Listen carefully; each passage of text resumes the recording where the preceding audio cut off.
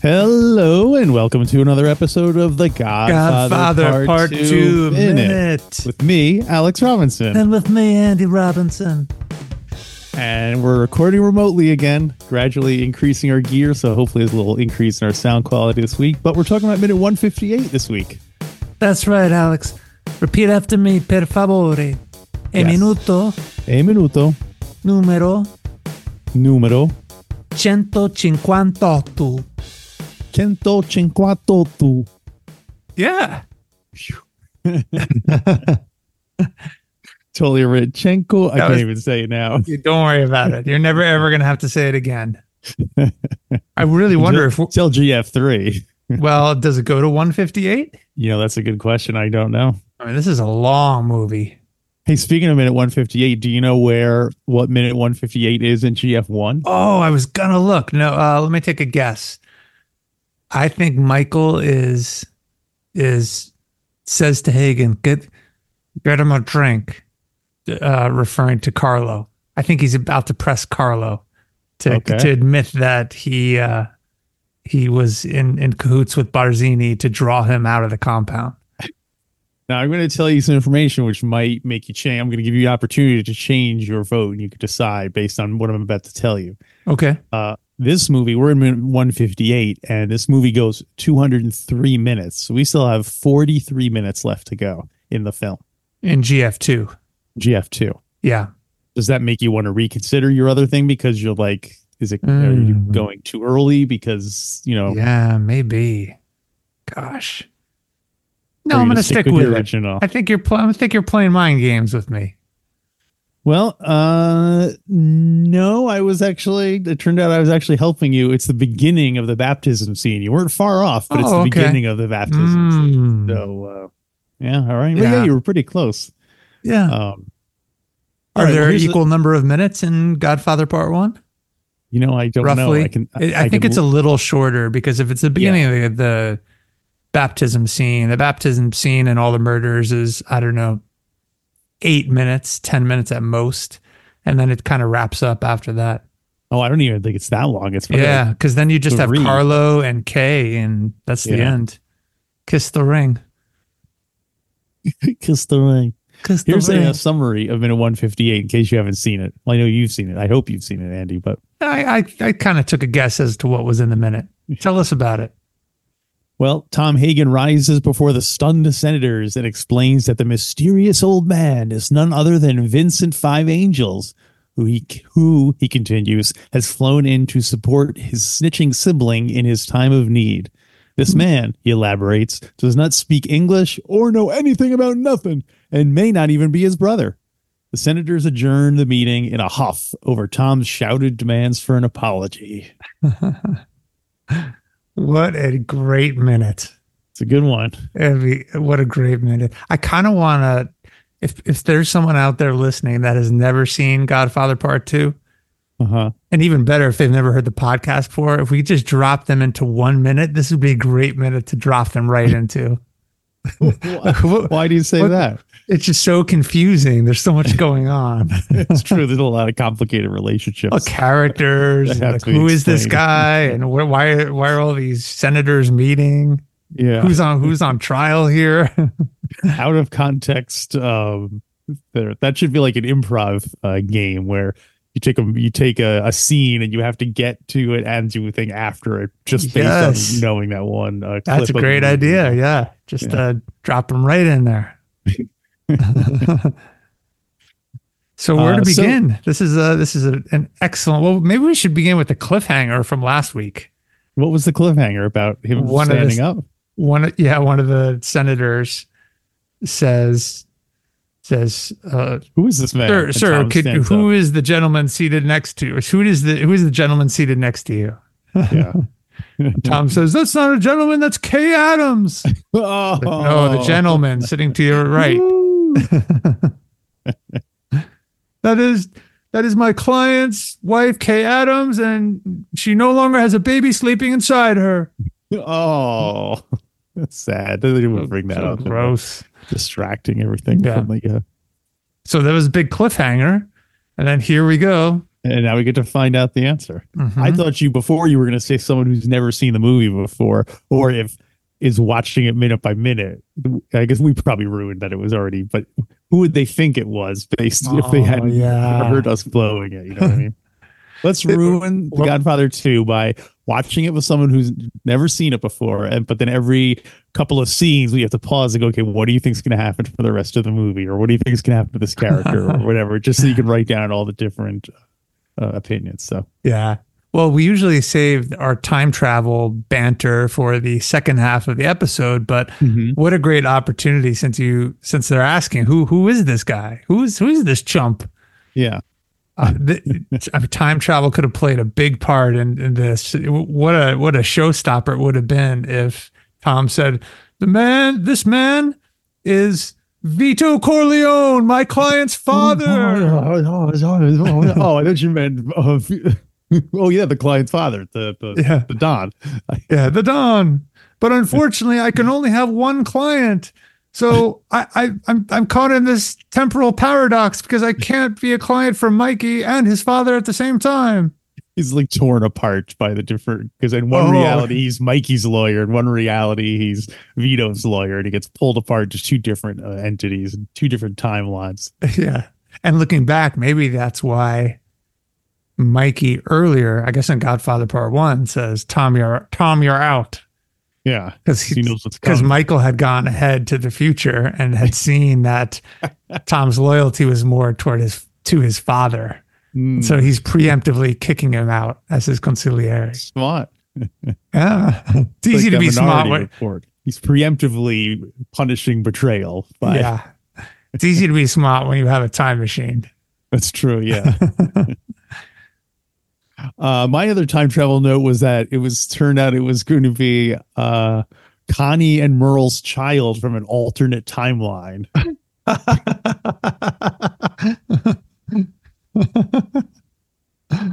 Anyway. So do they have a child in the regular timeline, but we never meet the child? No, they don't. Oh, they don't. In another timeline, they got married and they got to go on the Queen. And that was where they conceived their child, who would ultimately become this man. But in then when he was traveling back through time, he accidentally went to our timeline in which his parents never, got together. So why would they name him Vincenzo Pentangeli? Because in honor of Frank Pentangeli, and in honor of Vincent Price, the famous actor. Because Vincenzo. Is Vincent, is the Sicilian version of Vincent.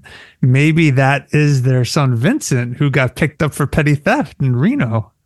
No, that wasn't Vincent. That was Victor. Oh, Victor. That's right. Oh, Vincent is actually Andy Garcia in GF3. So this is obviously Andy Garcia from the future coming back to see when Uncle Mikey was testifying. Oh, that is so funny that it's Andy Garcia, really confused.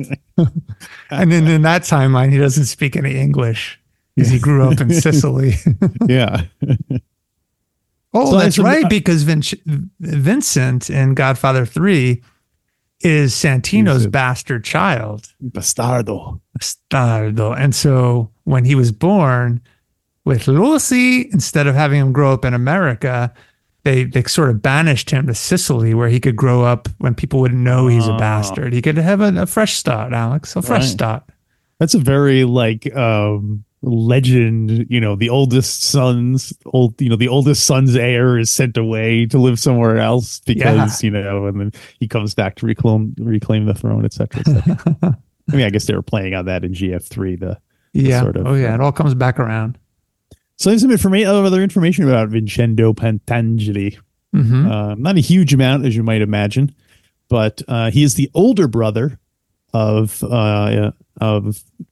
Frankie. And according to the Godfather wiki, Mikey wanted to kill Frankie, but it was too difficult to get to. It's like trying to shoot the president. And so that's is that what Hagen said? That's what Hagen says when Mikey wants to kill Roth. That's what he says. Later, yeah. Get to him, yeah. Yeah. But and according to the Wikipedia, it says Mikey flew him out to warn his brother against testifying because it would break the code of Omerta. There you so go. They don't say specifically whether that just means. Like if you're warning someone, it's almost like you're kind of telling someone there's going to be a punishment involved, or you just think it's the disgrace to his family was enough to like that would make Frankie just being reminded of the disgrace this would bring to his family was enough to make him back down. It sounds nice, but I can't help but feel that maybe that's how Mikey would explain it. Mm-hmm. I was just reminding him of the disgrace his family would experience.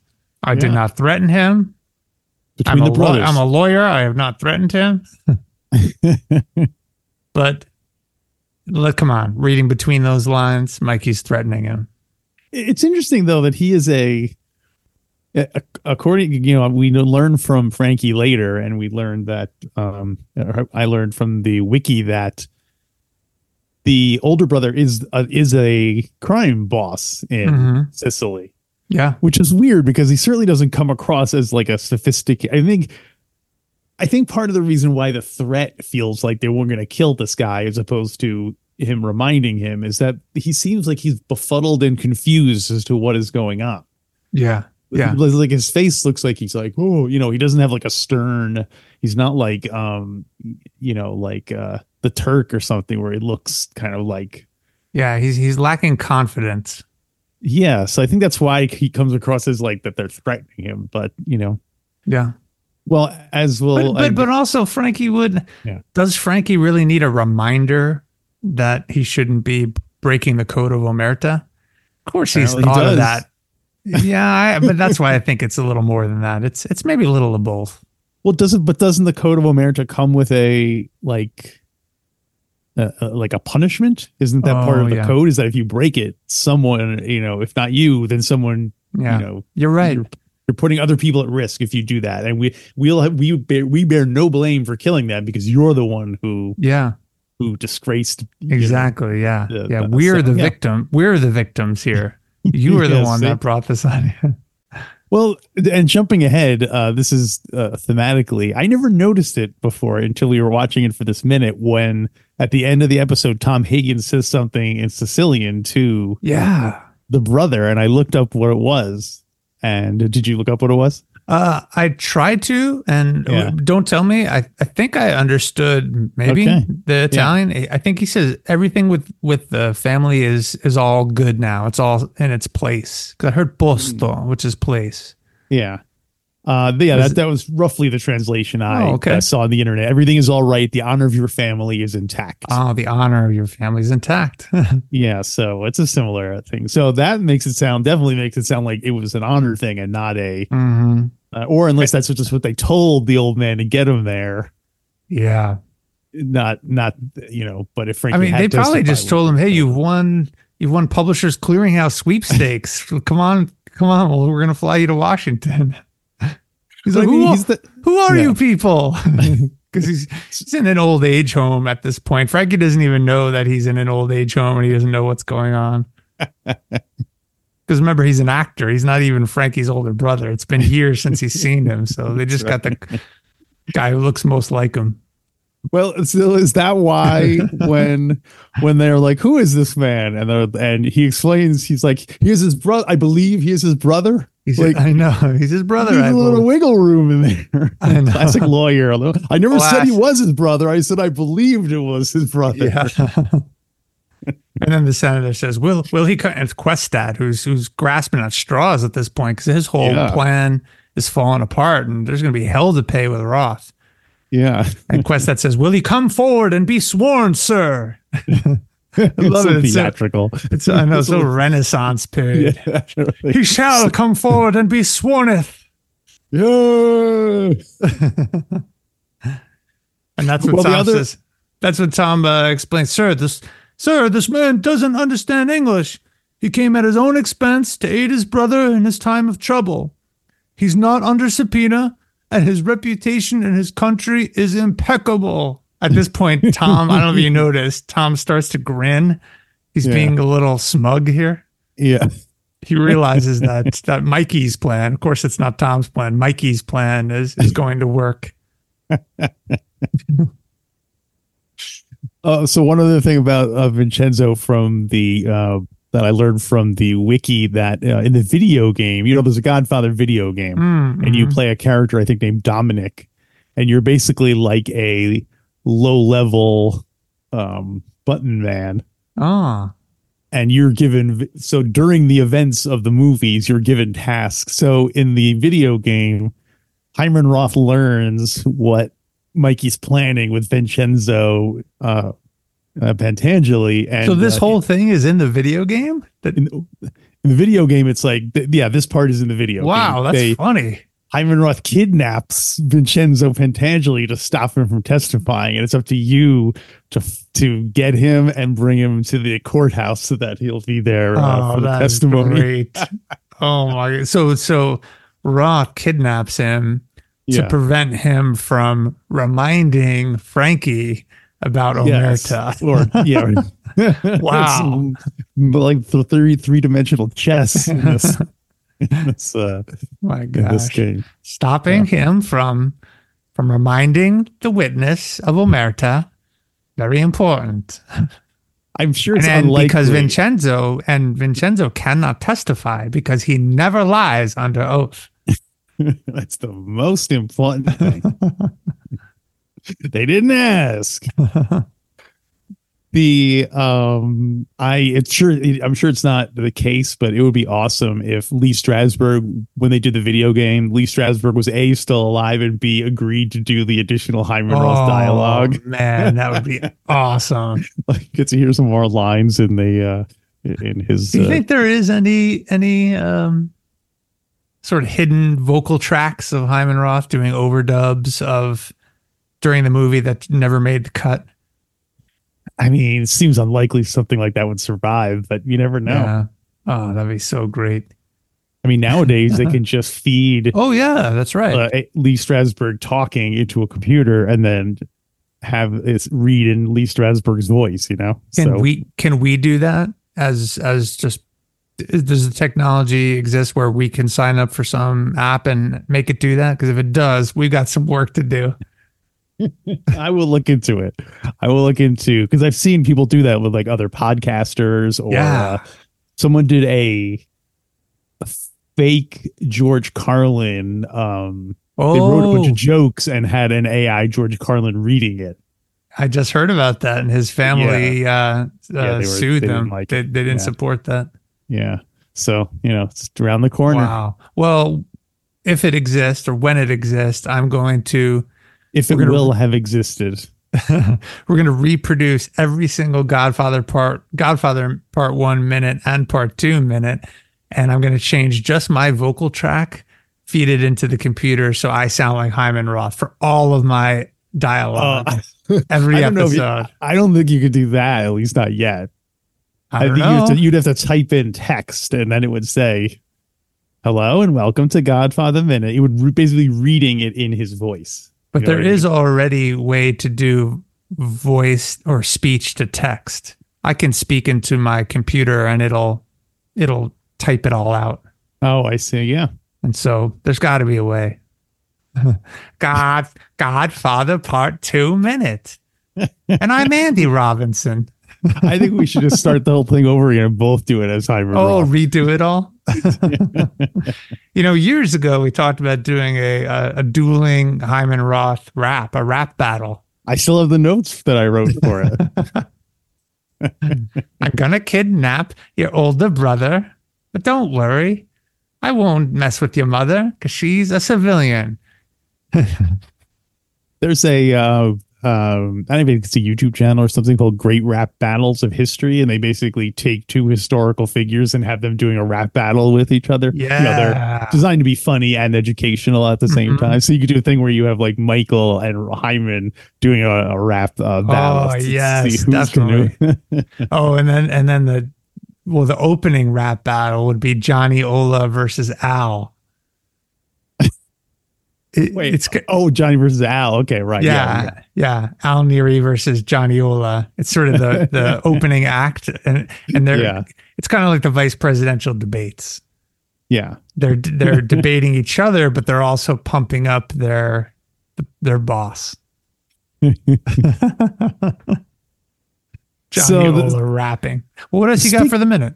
Well, it's just saying, speaking of bosses, we know Questat is in the pocket of Roth, and you can see Geary is on the panel this whole time, and I'm watching him, and he is not reacting at all about any of the proceedings going on. He's not like shaking his head or like looking nervous or any kind of.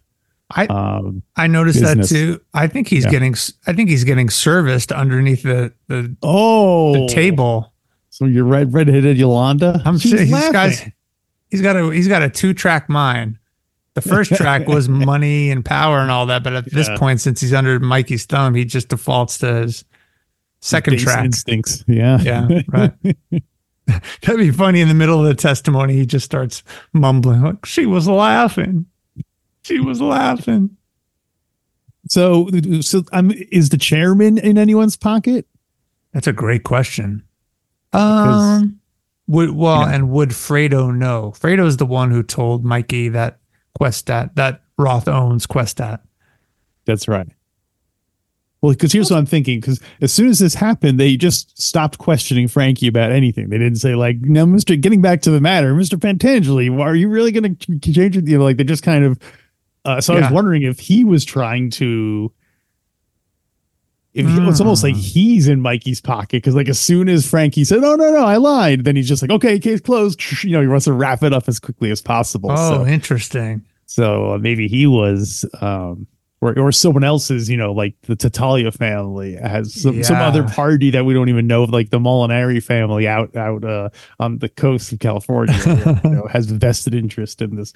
Because you'd think there would be other people who would have a vested interest in taking Michael Corleone down. Oh yeah, I'm surprised. Not just Hyman Roth. I think every one of the opposing crime families has one of the senators on the panel. So it's like, will the senator representing Barzini, you have the floor. It's like, thank you, Chair.